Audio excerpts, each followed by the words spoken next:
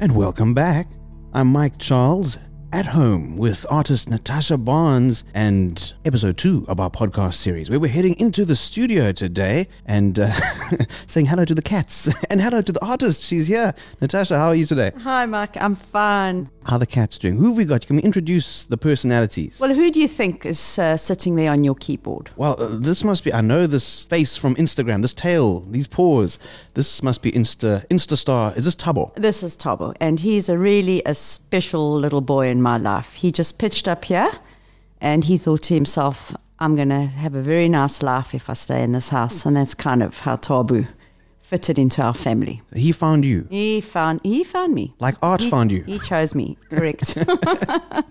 And you've got a great setup here. Very, very tranquil, very calm, very light and airy. And a home studio, which is convenient for someone who's creative and might find the muse strikes at any hour of day or night. Yep, correct. But for me, it's very important to go to work. I think as any artist, it's like a business. You run a business. So it's important for me to get up in the morning, do my chores, and then go to work. So I actually leave my house and go to my studio, which is outside. Fantastic. So you treat it with that level of routine and discipline. Yes, because that's the only way you're going to make a successful career. You treat it like any other business, and you keep business hours. So most days you'll find me in the studio by 8 o'clock. And that means I would have done all my emailing and done all my chores, been for my run, fed and watered myself, and hitting the canvas. Brilliant. Now, for those that might have skipped or missed the first podcast and are jumping into episode 2, let's quickly, in a nutshell, just introduce Natasha Barnes, because you're more than just an artist. There's so many labels we can try and pin on you, from chef to adventurer, author, and of course visual artist. Today we're heading out of the kitchen, out of the frying pan into the fire. No, actually into the studio, and we're getting an inside look at your creative process. There's a lot happening, a lot of work in progress, a number of pieces. Are these currently commissioned works that you are in process with? Yes, Mike, and the studio looks as it would look on any given day. There's always a lot of things going on there. I don't work on one project or one particular thing at one time, because there's a lot going on in my life, and my business is it's cut in 4 pieces. So I'm always doing one of the 4 pieces I'm doing in the studio on any given day. So at the moment, one of the 4 pieces, or one of the quarters, I'm doing commissioned work for a gallery in Tokyo. So I'm hugely excited about it because it's a new gallery. Wow. They've been around for many years. The owner is a collector herself. And one of my biggest art collectors in the world is Mr. Tolman, Norman Tolman, and he owns the Tolman Galleries in Tokyo. And obviously this gallery owner went to have dinner with him one evening, saw my work in his collection, and decided to commission some for her own. So communication was made during this crazy time of lockdown. Amazing. And I started the commission. There is a but, they all have to be read. They all have to be read? They all have to be read, which is understandable because Japan seems to be a very traditional kind of society. And although they have great art and fantastic artists, they lean to more towards the natural earthy tones and earthy colors. So not bright red, but there's definitely that ox red kind of brown element that's going on in the work. And they love like cherry blossoms, which is not surprising because Kyoto is the home of the cherry blossom. So anything with a little bit of pink in it or has the title cherry blossom, especially if you're in the decor industry, seems to be working for me. Magic. So Tokyo calling at the moment. Amazing stuff. And let's kind of look a little deeper at the process. And when you're not getting specific commissioned pieces and specific color requests and requirements, what inspires you? I'm really hugely inspired by nature, I would say. And that's not unusual because I live in Africa and there is a painting in every view. I mean, anyone who's ever traveled to Africa, especially where I live, on the north coast of South Africa, it's just immensely beautiful and inspiration is all around us. So it just could be something, my early morning run, and I could see some birds waking up and singing and getting ready for their day, or I could see the sunrise over the ocean, or I could just see some leaves rustling in the wind. the smallest things can set me off. So it's wonderful that I live so close to it and I can see it all around me. So that's kind of the inspiration would come from nature or from my travels. And you mentioned that your work is sort of divided into 4 quarters or spaces. What would those be? So to make the business model successful, you've got to put your irons in a lot of fires. So I would say 25% of my business is commissions, where I would be commissioned by private clients or maybe a project like a decorator or somebody who wants something. Yeah. 25% would be publication, so print work based, and I'll earn royalties from that. 25% would be art fairs, and 25% would be gallery trade. Amazing. And do you create on spec, or do you often get a brief and then work towards a brief? Is there a bit of a combination? It's mostly I work on briefs, because how we work in the publishing world is that they would get a brief from their client, and their clients would be planning up to a year, maybe 18 months in advance. And they would say, okay, the color trends for the next season is this. And they would filter these through to their artists and ask us to come up with create in our space how we feel. So they'll never say to me, Natasha, I want a red rose with a green leaf. They'll say, please make me a floral painting in your style as you wish, because we're buying your name, we're not buying the particular image, and then can we please have it in these tones? So you do have a lot of leeway, and you've got that element of freedom that you can play with.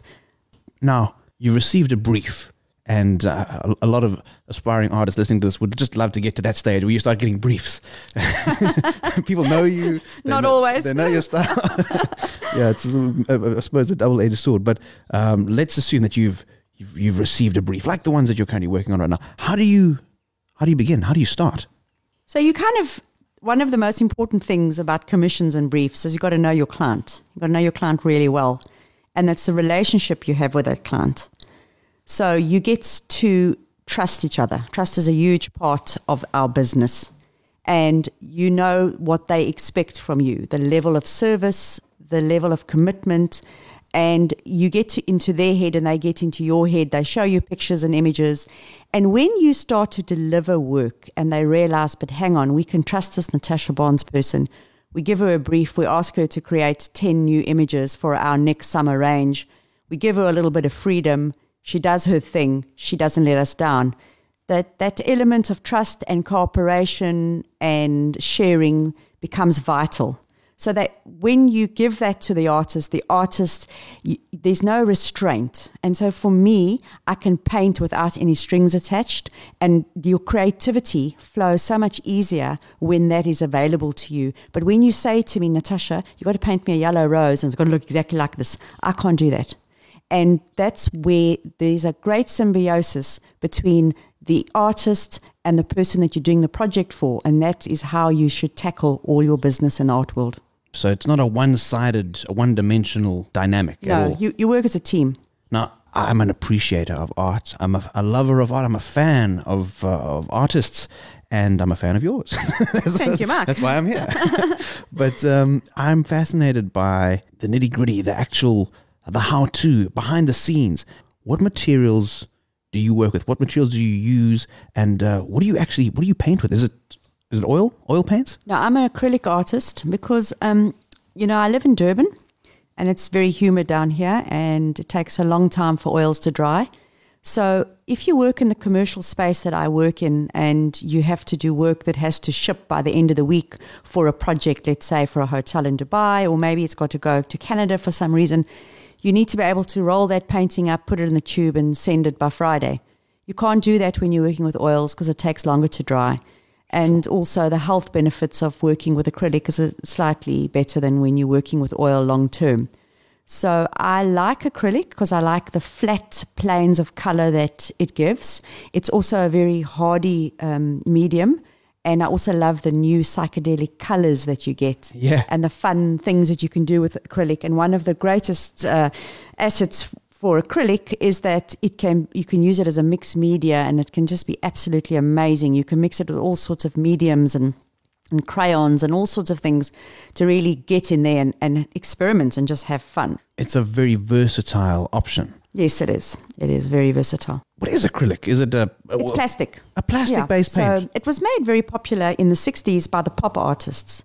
They first started to use acrylic paint. And I think the manufacturers thought, these guys are onto something. They're just using good old PVA. Let's put it in a tube and sell it.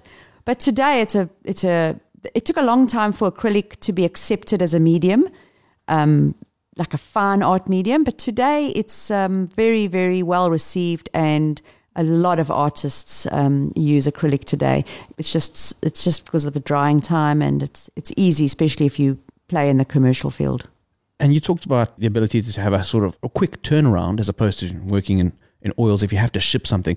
Typically, how long does it take you to make a painting, one of your typical sized piece? I mean, you work in some interesting dimensions, but on average, what are we talking about? So that's such an interesting question, Mark, because it's the one I get most often from clients. How soon can I have it?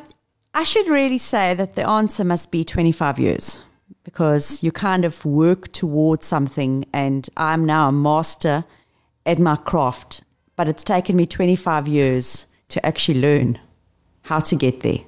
Sure, that's an honest answer. So that is the real answer. But to put it into perspective, in my studio, I always work on more than one piece at a time, because I like the work to flow, and I also want there to be cohesion, especially if you're painting, let's say, a series of works, or you need the same color tones and you need the same sort of handwriting on the painting. So when I say handwriting, I mean you want those mark-making strokes that you're doing on that day to be carried on to all your work, so there is a cohesion and a body of work. Yeah. So I would start on about, I'd have about 6 paintings up, canvases. And as you can see, I've got lots of dry walls, big white walls in my studio, and I would staple the canvas to the dry wall. And this would be done the night before. Wow. And then I would get some texture paint, which I like to add to my canvas, just to give it a bit of a tooth and to create some ridges and some interesting sort of little cracks and crevices where the paint can be pushed into, and just something that gives a nice visual effect. Yeah. So the evening before, I would then set out and I would put the textured paint on, and I would tape the borders around the canvas, because it's very, very important that when you have finished your artwork, that it is ready for presentation and that it is spotless. The canvas has to be spotless around the edge. It's got to look like it's got a beautiful white border on, so that the client, being it your client who's coming to purchase it from your studio, or even if it's going off to a gallery, when they unroll that tube and they see the artwork, there's this beautiful, clean, crisp border around it, and it presents the work more professional. Very important. Wow, this is a pro tip you're getting here. So listen close. There's more to follow. So I would then put all the paste on, get it all ready. And then the next morning when I walk into the studio, it's ready for me. I'm not going to waste time doing prep, because by the time I've got all the canvases stapled to the wall and I've put the paste on and I've put the tape on, I've wasted 2 hours. And then I'm thinking, oh my goodness, 11 o'clock. You know what? I've been just faffing all morning doing nothing. It's not good enough. You must get in the morning, into your studio in the morning, and you must be ready and organized. Being organized in this line of work is very important. And then you start painting straight away. Because I'm a morning person. So the longer the day goes, the more I lose concentration. So I never paint, or when I say never, it's very rare for me to paint past lunchtime. So you'll never find me in the studio in the afternoons. And I have never, in the history of my career, painted at night. Really? Never. And don't plan on changing that anytime soon? I'm not that person. You know yourself. You gotta know yourself if you're an artist. Your art quite often gets that label applied to it, abstract art. And when it comes to categorizing things and putting them into sort of collections and boxes, that's a label that I suppose one could use. And to the uninitiated, to the uninformed buyer, you, I'm sure, have had someone come up to you and say, I could do that, right? I mean, how hard is it really? What do you say? What do you say to those people? If I had $1 for every time I heard that, I think I could retire. Mike, I have a lot of people saying to me, abstract arts, my daughter can do this or I can do that. But you can't. That's the thing. It is the hardest form of art, because just like anything else, it's got to have balance, it's got to have composition, it's got to have freedom, and you've got to be very strong in your brand and your personality to be able to play in this space and take rejection. I always say, and I put this out on social media one day, I said, to be a successful artist, you need to face rejection every day of your life. So rejection can be someone saying to me, but I can do that. And the reality is you can't. It is just a very hard form of art, and you have to be very disciplined. It's not just about splashing paint around. And if you really delve into any abstract artist's career and look behind the scenes, you would have noticed that they are very capable of having a contemporary career, or they perhaps started as a more serious contemporary artist and then delved and moved on into the more abstract form. I myself started my career as a contemporary artist, and I'll never forget, it was in the early days, and I was in New York. It was about the second time I'd been exhibiting in New York, and in those days I used to attend a fair in Manhattan called the Art Expo. It was fantastic. Art Expo, there used to be 63,000 works of art. So if you can imagine walking through a venue with so much art to be bought and the choices that these people had. I mean, 600 booths, so something like 3,000 artists represented. It was fantastic. Wow. And I did that fair for about 15 years, I think. It was a good 15 years that I attended that fair. And all the business I ever did stateside actually originated from that fair back in the early days. But anyway, the story, what I wanted to say is that I went after one of these fairs. It was a really gloomy day, and I'd packed up and I was waiting for my flight, but I had a few hours, so I ended up in the Metropolitan Museum of Art, and I wandered into the modern art section, and there in front of me was a Robert Motherwell painting, abstract artist. And you know when something hits you like a lightning bolt, I suppose it's like when you meet the one. Yeah. Mike, I know you can attest to this, but me maybe not. But when you meet the one and you think, oh my goodness, this lightning bolt has just gone through me. And that's the feeling I got when I saw this painting. And I sat there for hours just staring at it until I was ready to go and take my flight home. And I got off the aeroplane at OR Tambo in Johannesburg, and I said to my mother, I said, you know what? I'm going to become an abstract artist, and that's what I'm going to paint. And everybody was absolutely horrified. Like, how can you? You're so good at what you do. You do the most beautiful watercolors. Carry on. Don't give it up. And I didn't touch another contemporary painting for about 15 years. I just painted the abstract. And it was me. I'd found my home. Incredible. What was it about that particular Motherwell piece that struck such a powerful chord with you? The funny thing is, I've often thought about that. It was black and white, and it had kind of like circular flat planes of black paint on it. And when I look back at all my art, everything sort of has a bit of a circle in it. And I think in many ways it's like it means completion, or just life, what goes around comes around. I mean, there could be so many different explanations as to why I'm drawn to circles, which is really odd because in my own life, like, I can't stand architecture that has an arch in it. That if I walk into a house or in my own home, if a doorway has an arch, all I want to do is just lob it off and fill it up. It's got to be square. But my art, I love circles, and I love the kind of completion, and I love the shape of a water lily or a lotus flower leaf. It brings such inspiration to me. I cannot explain it. You can't always define that thing, but when it speaks to you, when it strikes you like a lightning bolt, when it resonates so powerfully, you have to go in that direction. You have to follow that muse, right?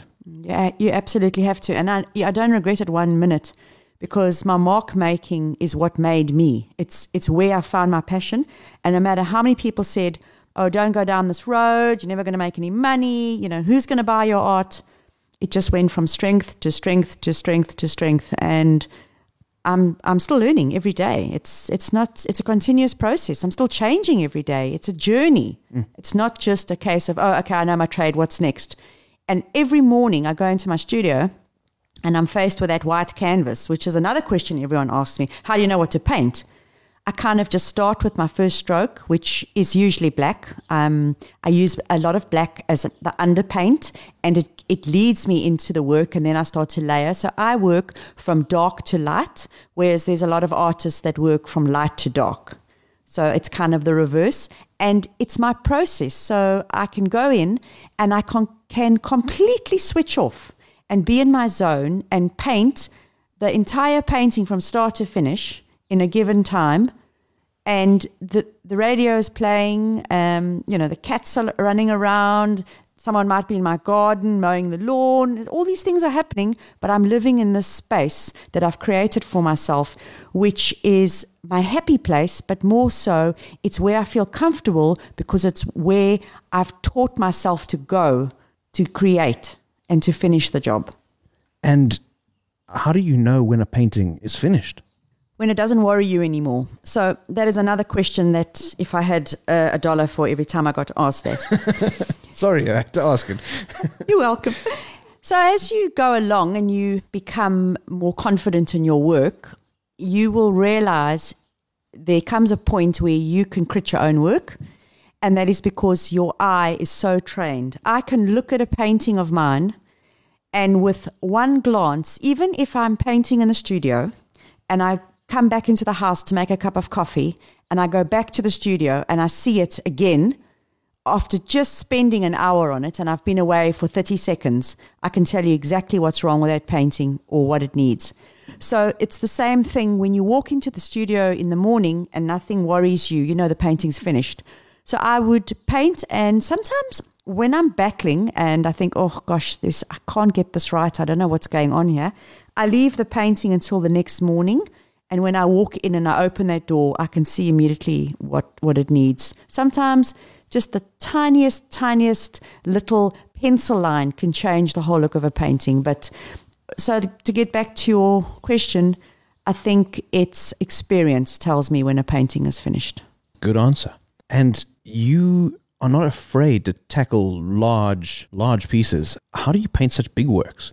Oh, I love painting large pieces. It's my favorite thing, and I wish I could sell just large paintings, because it's so expressive, and you just have all these visions of you like dipping your hair into paint and rolling on the canvas or something crazy. You haven't done that, have you? No, I haven't, but I've thought about it. I thought, well, they will make a nice movie. Yeah.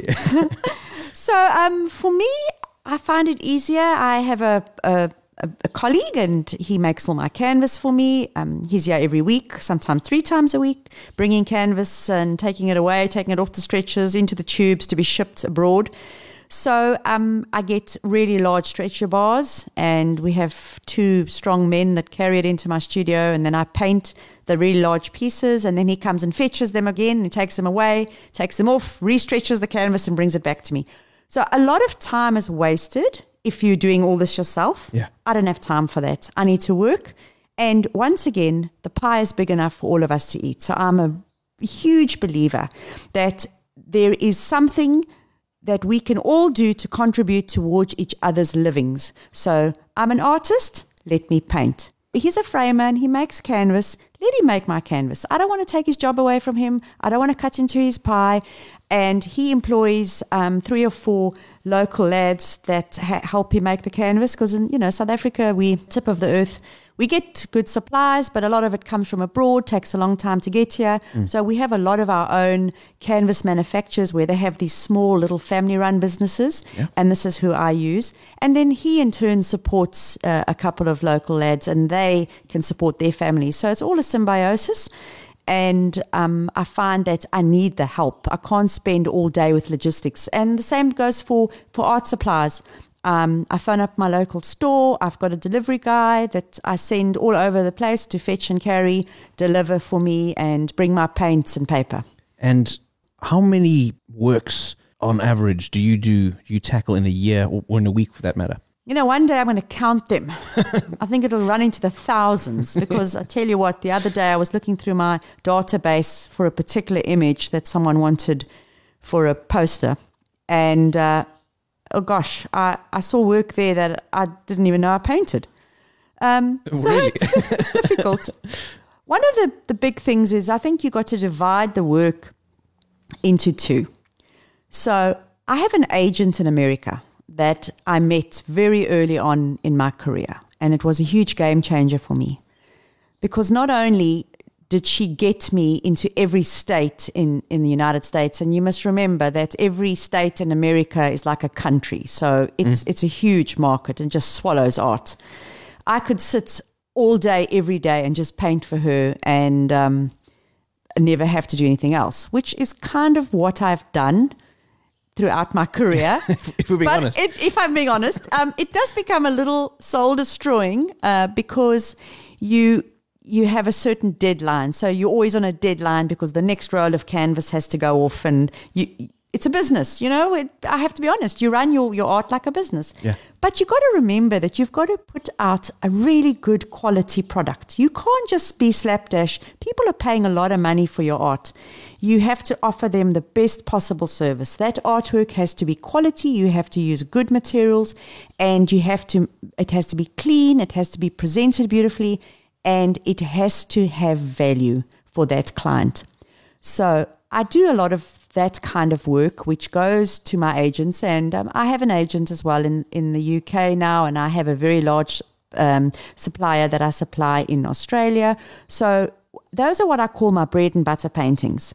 And it's the wrong term for it because everybody wants to know that their painting was specially made for them. Yeah. And yes, it was. It was made in my studio, specially for you. And my agent sold it on to you or your gallery or whoever is using the work. And then there's the 50% of my work that I do for myself. So I would sit and I would paint. Like during lockdown, I've done a lot of paintings for myself. And I've thought, I've always wanted to paint a green painting. Bright emerald green. And I did one. And I absolutely love it. And one day it will find a home. And it will find someone that loves it as much as I do. And I did some yellow paintings, which is another thing that it's not a big seller, but they will find a home. So it gives me great enjoyment sometimes just to paint for myself. But mainly, if I had to count how many paintings I've done per year, I would say, truthfully speaking, about 15 to 20 a month. Wow. That's a solid output. It's a marathon. I love marathon running. Yeah, well, if you missed the first podcast, we got into that as well. And if you did miss the first podcast, how long have you been painting professionally? Maybe not necessarily even at this rate, but how long have you been in the commercial game for? 25 years. And to be honest, the beginning was harder than the end. So when I say harder, back in the day, in 1997, 98, I would get orders for 30 to 35 paintings at a time from the agents in America. Sure. So it was hard going, and it took a lot of discipline. Sometimes, I remember once I went on holiday to Hawaii, and they discovered I was in America. And she said, just get some art supplies and just paint on your holiday, and when you've finished, you can give it to us. And she was being dead serious. But that's not a holiday. Well, you're young and you're naive, and you think, okay, I'll do this for you. And I did. Almost killed myself. But that's the kind of thing, I worked very, very hard in the beginning of my career to get where I am today, extremely hard. Correct me if I'm wrong, but is it true you're one of South Africa's most published artists? Yes, and I'm quite proud of that. That's Thank amazing. you very much. Thank you. What does that actually mean, to be published? So to be published is people ask me for my artwork, and then they buy the license to put the artwork onto posters and to do limited and open edition prints. So during my career, at the height of the publication, I had more than 16 international print publishers.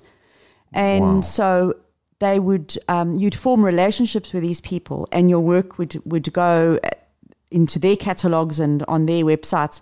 The nature of publishing has changed immensely. Every time the world has been through a crisis, it's changed, and it's about to change again. But back in the day, it would be along the lines of doing a big project. They would phone me up and say, oh, in those days, actually, they'd fax, There was no email.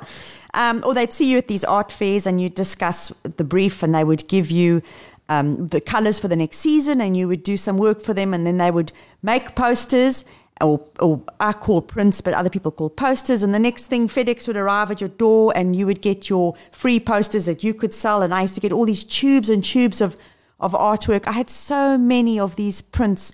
I never sold them commercially. I just kept them, and then one day I just donated the whole lot to, I think, the police stations around South Africa, and they were going to hang them in their trauma units. So I don't quite ever know what happened to my library of. Wow. But there was a lot. Amazing. And looking at the current studio, the current state of the studio, and it seems like you're in the middle of a whole bunch of stuff going on right now. How do you decide what to paint? So how do I know what to paint? So the client kind of gives me a little bit of a lead. They'll normally contact me on social media or maybe by email, and they say, I saw a painting in a shop, or I saw something on TV, or wherever they may have come across my work, and I love that. And then I'd go and look what they saw, and I'd go, okay, so I've got a kind of reference in my mind. But with abstract, especially with me, I am so abstract. I can never repeat anything. I have tried to repeat paintings, and you should never repeat them. But when a client says, oh, I love it, and I love the little bit of blue in the corner, well, that's not going to happen. It's really hard. And it's mainly because I don't actually paint from reference. So even if I was painting a house, or if I was painting a flower or a train or whatever you asked me to paint, I wouldn't be looking at a picture of it, just because I haven't got that vision or that ability to translate what I see on paper to my canvas. I'm just not that artist, where other people have got that talent, and that is incredible. I wish I could, but I can't. So when I walk in the morning, I've just got an idea, like, as you mentioned, I'm busy with these, the series of paintings for a gallery in Tokyo. And she sent me an image of a painting she loved of mine. It's a very old painting, but immediately I knew what this woman wanted. I could get into her head, and I realized that this is where she's leaning. So I've really had to dig very deep to do this commission, because it's an older style. And you move on, like you kind of, you want to go wild. I just want to scrape into it and splash paint, but I've got to control myself. So that's been a little bit challenging, and yet it's made me think out the box. And today I finished one of the pieces, and I thought, Natasha, you can still do this. So I was very pleased. I will always take the client's lead. The client would say, I'm looking for blues or grays or whatever, and I'm always happy to oblige, because people say, oh, you should never sell art to match the curtains. Well, I have to confess, can you see my home? Yeah. It's all blendy, and when I put up my artwork, I thought, this is going to match the curtain. We all want something of harmony. Yeah. But if I was painting for an art fair, for example, I would do something for myself where I thought, okay, I'm going to paint something crazy. I'm loving this. I would take that painting and I would build the entire fair content around one painting. So I would paint, let's say, a nice big blue abstract, and then I would build on it so that when you as a visitor visit my stand, you see this cohesion and this body of work that all sits well together. I'm not worried about showing them how much I can do. I'm more interested in giving the clients that experience of visiting my booth. And if they're not looking for a blue painting, but they're wanting a pink one, then I might have one in the store, or I might actually have one that I can show them at home. So painting, if I'm doing it for myself, I just choose a color in the morning. If I'm doing it for a client, I'm following their brief. And do you do it every day? I do not. And you know why? Because life happens. And this is one of the things that we always forget. You kind of always beat yourself up because, oh my goodness, I didn't paint today. I didn't work. I feel so bad. Like this morning, this is a wonderful example. I mean, I was on the phone this morning since 9 o'clock with a colleague in Cape Town, and we were doing social media review, and I was helping her, and she was sort of critiquing my social media. And then I had to quickly get ready because I knew you were coming. And I was like, oh my goodness, I haven't painted. What's going to happen? And then you have to take a step back and realize life happens. And this is working. I'm working right now because this is going to be the future. This is how I brand myself. So as long as you do something each day that contributes towards the bigger picture, that is great. But you've got to remember, and you mustn't beat yourself up about it, life has to go on. You have to pay the bills. You've got to go to the grocery store. You've got to do the school run. You've got to be able to do those things and take time for yourself.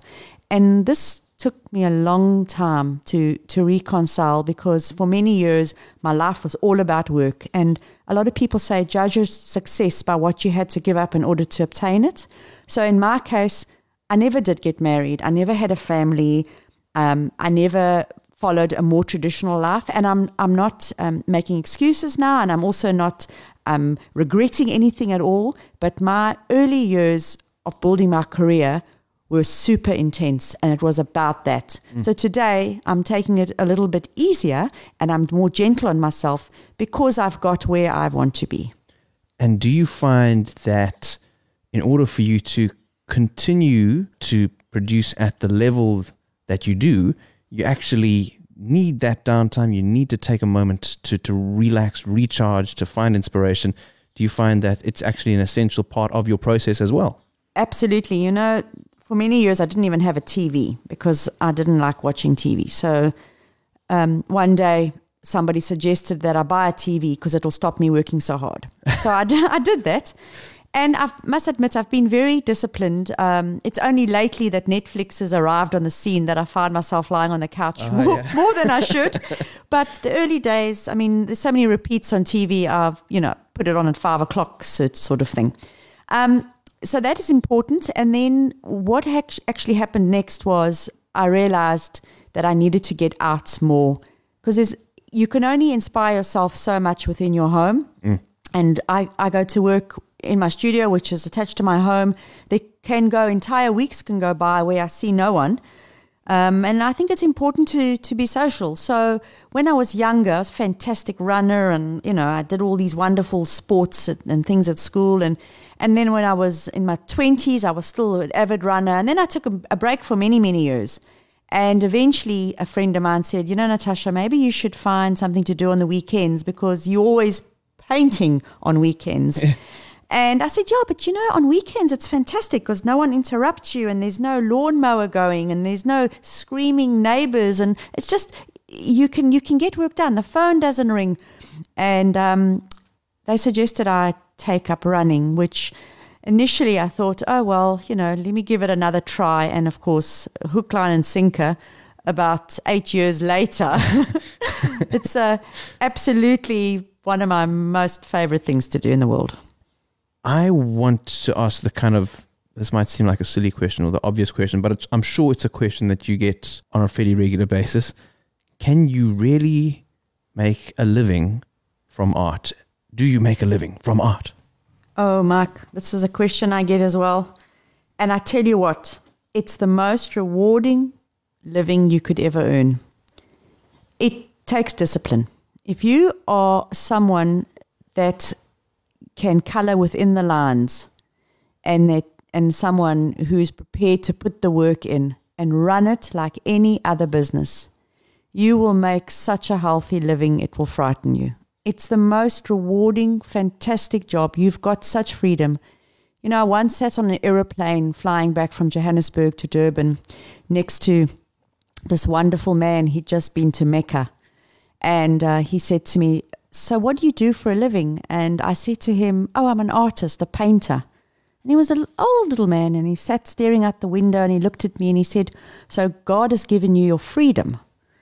And I thought, gosh, that's an interesting way of putting it. Yeah. He said, so you can do anything you like. So you've got talent and you can work from anywhere in the world. And, I'm not a particularly religious person, but that stuck with me, that kind of, I've been given this opportunity to earn my living in this most amazing way. I've been very disciplined about it, and in 25 years, almost 2 decades of earning my living as an artist, I've never had to look to any other source. And in fact, I support many other families as well. Fantastic. And how do you, this has got to be one of those other obvious questions that you get asked a lot. How do you know what to charge for an artwork? So, people always come to you and they say, if I buy this painting and you become famous, am I going to make money off you? First you say, I am quite famous. I'm quite well known. The answer is no. Unless you're Picasso, no art's going to be an investment. You just can never tell what's going to happen in the world. But there's kind of a set formula or a set price for good quality contemporary art. And we're all on the same playing fields. So if I'm going to be out there and I'm selling my work for 5 times more than everyone else in my contemporary playing field, I'm never going to sell a painting. But when you're buying my art, and my art is expensive, it's because you have been with me or you've seen my career progress over the last 25 years. It's like when you walk into a doctor or into a hairdresser and she charges you X amount of money. She didn't qualify yesterday. Your doctor didn't qualify during lockdown and he says, okay, I'm worth this now. It's a progression, and you start somewhere and eventually your work, it's a demand thing. But you also have to be very careful. Remember, you're only as good as your last painting. And if you've got a huge ego, you're going to get nowhere. You've got to be humble about your gift and humble about your business and humble about what the prices are that you ask people. And you've got to be consistent. So to answer your question, it's kind of a progression. And I am where I am now because of my experience. And you said earlier in the podcast that as a medium, you favor acrylics over oil paints. Do you only paint in acrylics or do you work in mixed media? I like to work in mixed media sometimes, and that would include spray paint, it would include charcoal and pastel and crayon. But one of my favorite mediums, and I use it as a purist medium, is watercolor. It's very therapeutic. And when you go into the studios in the morning, you're not always on your A game. Like, I try and explain this to people when I run in the mornings. They always say to me, so Natasha, how much out of 10 did you paint yesterday? And I said, I painted a 5 out of 10. So we all know that a 5 out of 10 is it's good enough to sell. It's a pass, right? You pass. It's good enough to sell. It's probably a little decorative and it's going to match the curtains just fine, and no one's going to know the difference. But as an artist and someone that's highly critical of my own work, I would see it as a 5 out of 10. Some mornings you go into the studio and you paint a 10 out of 10. And those mornings are rare because 10 out of 10s is those days where you think you are Picasso. And on those days that I am Picasso, I try and paint or start as many paintings as I can, because then they've already got the bones to them. And when the painting has got good bones, it doesn't take much to finish them.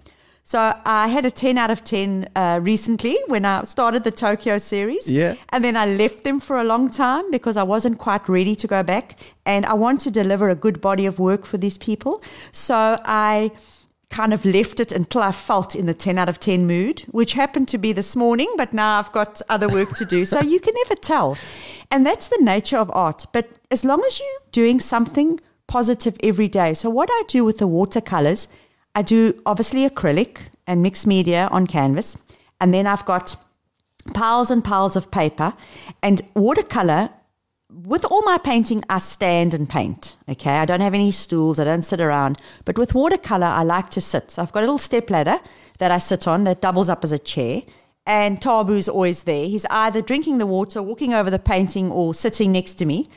And he has been known to sink his claws and his teeth into my jeans while I'm not even aware that he's going to do it, and you get the hell of a fright. As long as it's not into the canvas, it's okay. Oh, he's been known to put a few holes. To leave his mark.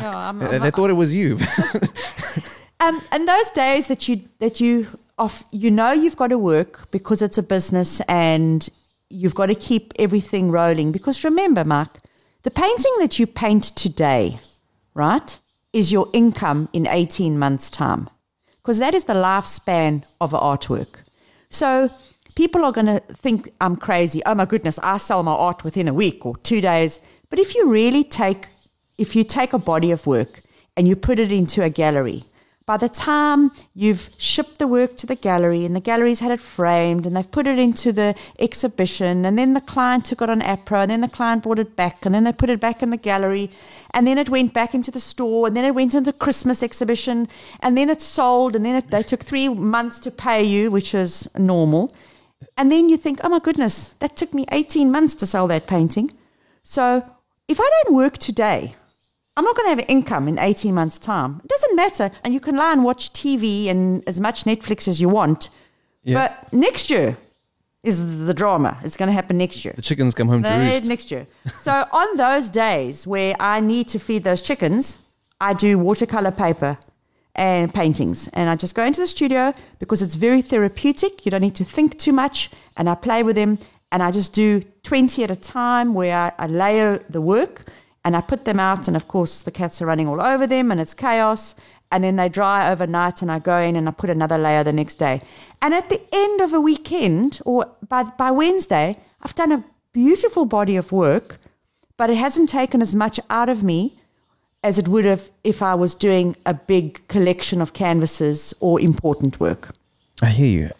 So we're doing this kind of introductory series, getting to know you as an artist, as a businesswoman, and a brand as well. And I want to find out, in our next podcast episode, we're going to be heading off to the art fairs with you and finding out how you actually sell your art. But when you are traveling and attending art fairs and getting around, how do you find time to paint with all your travels and art fairs? Do you have to put stuff on hold for a chunk of time and schedule your creativity and your production around the actual art fair selling? So, Mark, one of the most interesting things, and this is something that has really come to the forefront for me, is that the art fairs are a huge part of my creativity. And it's not so much that I'm standing around there looking at other people's art, coming home and knocking it off. That's nothing to do with that. It's the interaction with people and the interaction with other artists and just the notion of being in a foreign environment. So I find that the longer I stay at home, the longer period I am at home, the less I paint. So when I do travel, which is 7 times a year, normally, I do 6 international art fairs a year, and I've been doing that for 25 years.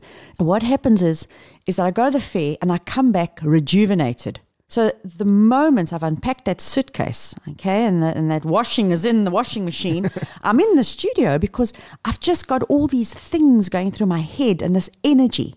And I pour that energy out into my canvas. And you also got to remember that when you travel so much and when you work for these fairs, it's a bit like the magazine industry. If you know the magazine industry, they work 3 months in advance. So for me, I would be painting now if this was a normal year, okay? So we're in July. I would be painting now for Singapore, which is my fair in November. But the work for London and my work for America was already done in February and March. And that would already be at the venue, not the venue, but in my store, my storage units, or it will be on its way to the framers, or it will be on a ship in a crate or with FedEx, or waiting to be shipped in my studio. And the collections have already been put together. And they quite thought, you have to think through all of these things. So those 3 weeks, because sometimes, especially in the early days, there were little more than 3 weeks between these shows. And at one stage, I was doing a lot of ultra running. And your mum is an ultra runner as well, and a great friend of mine. And we were training for a particularly hard marathon up and over a mountain last year.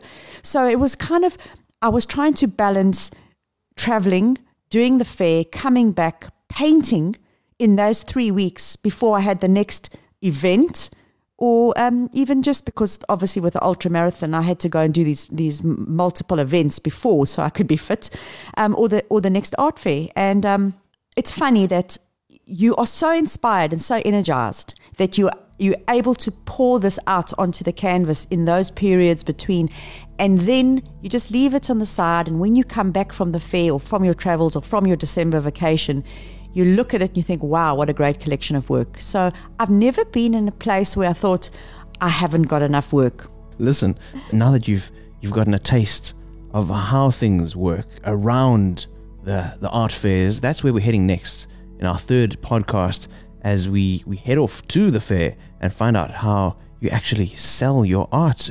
And you're getting the inside story from an artist who has sold her fair share of paintings at international art fairs and galleries around the world, Natasha Barnes, the artist. And Natasha, thank you for giving us these pearls of wisdom. I mean, for letting us into your studio, and we'll be visiting you again, taking a sort of a virtual, a mental trip to some of the interesting and exotic art fairs around the world. What do you say?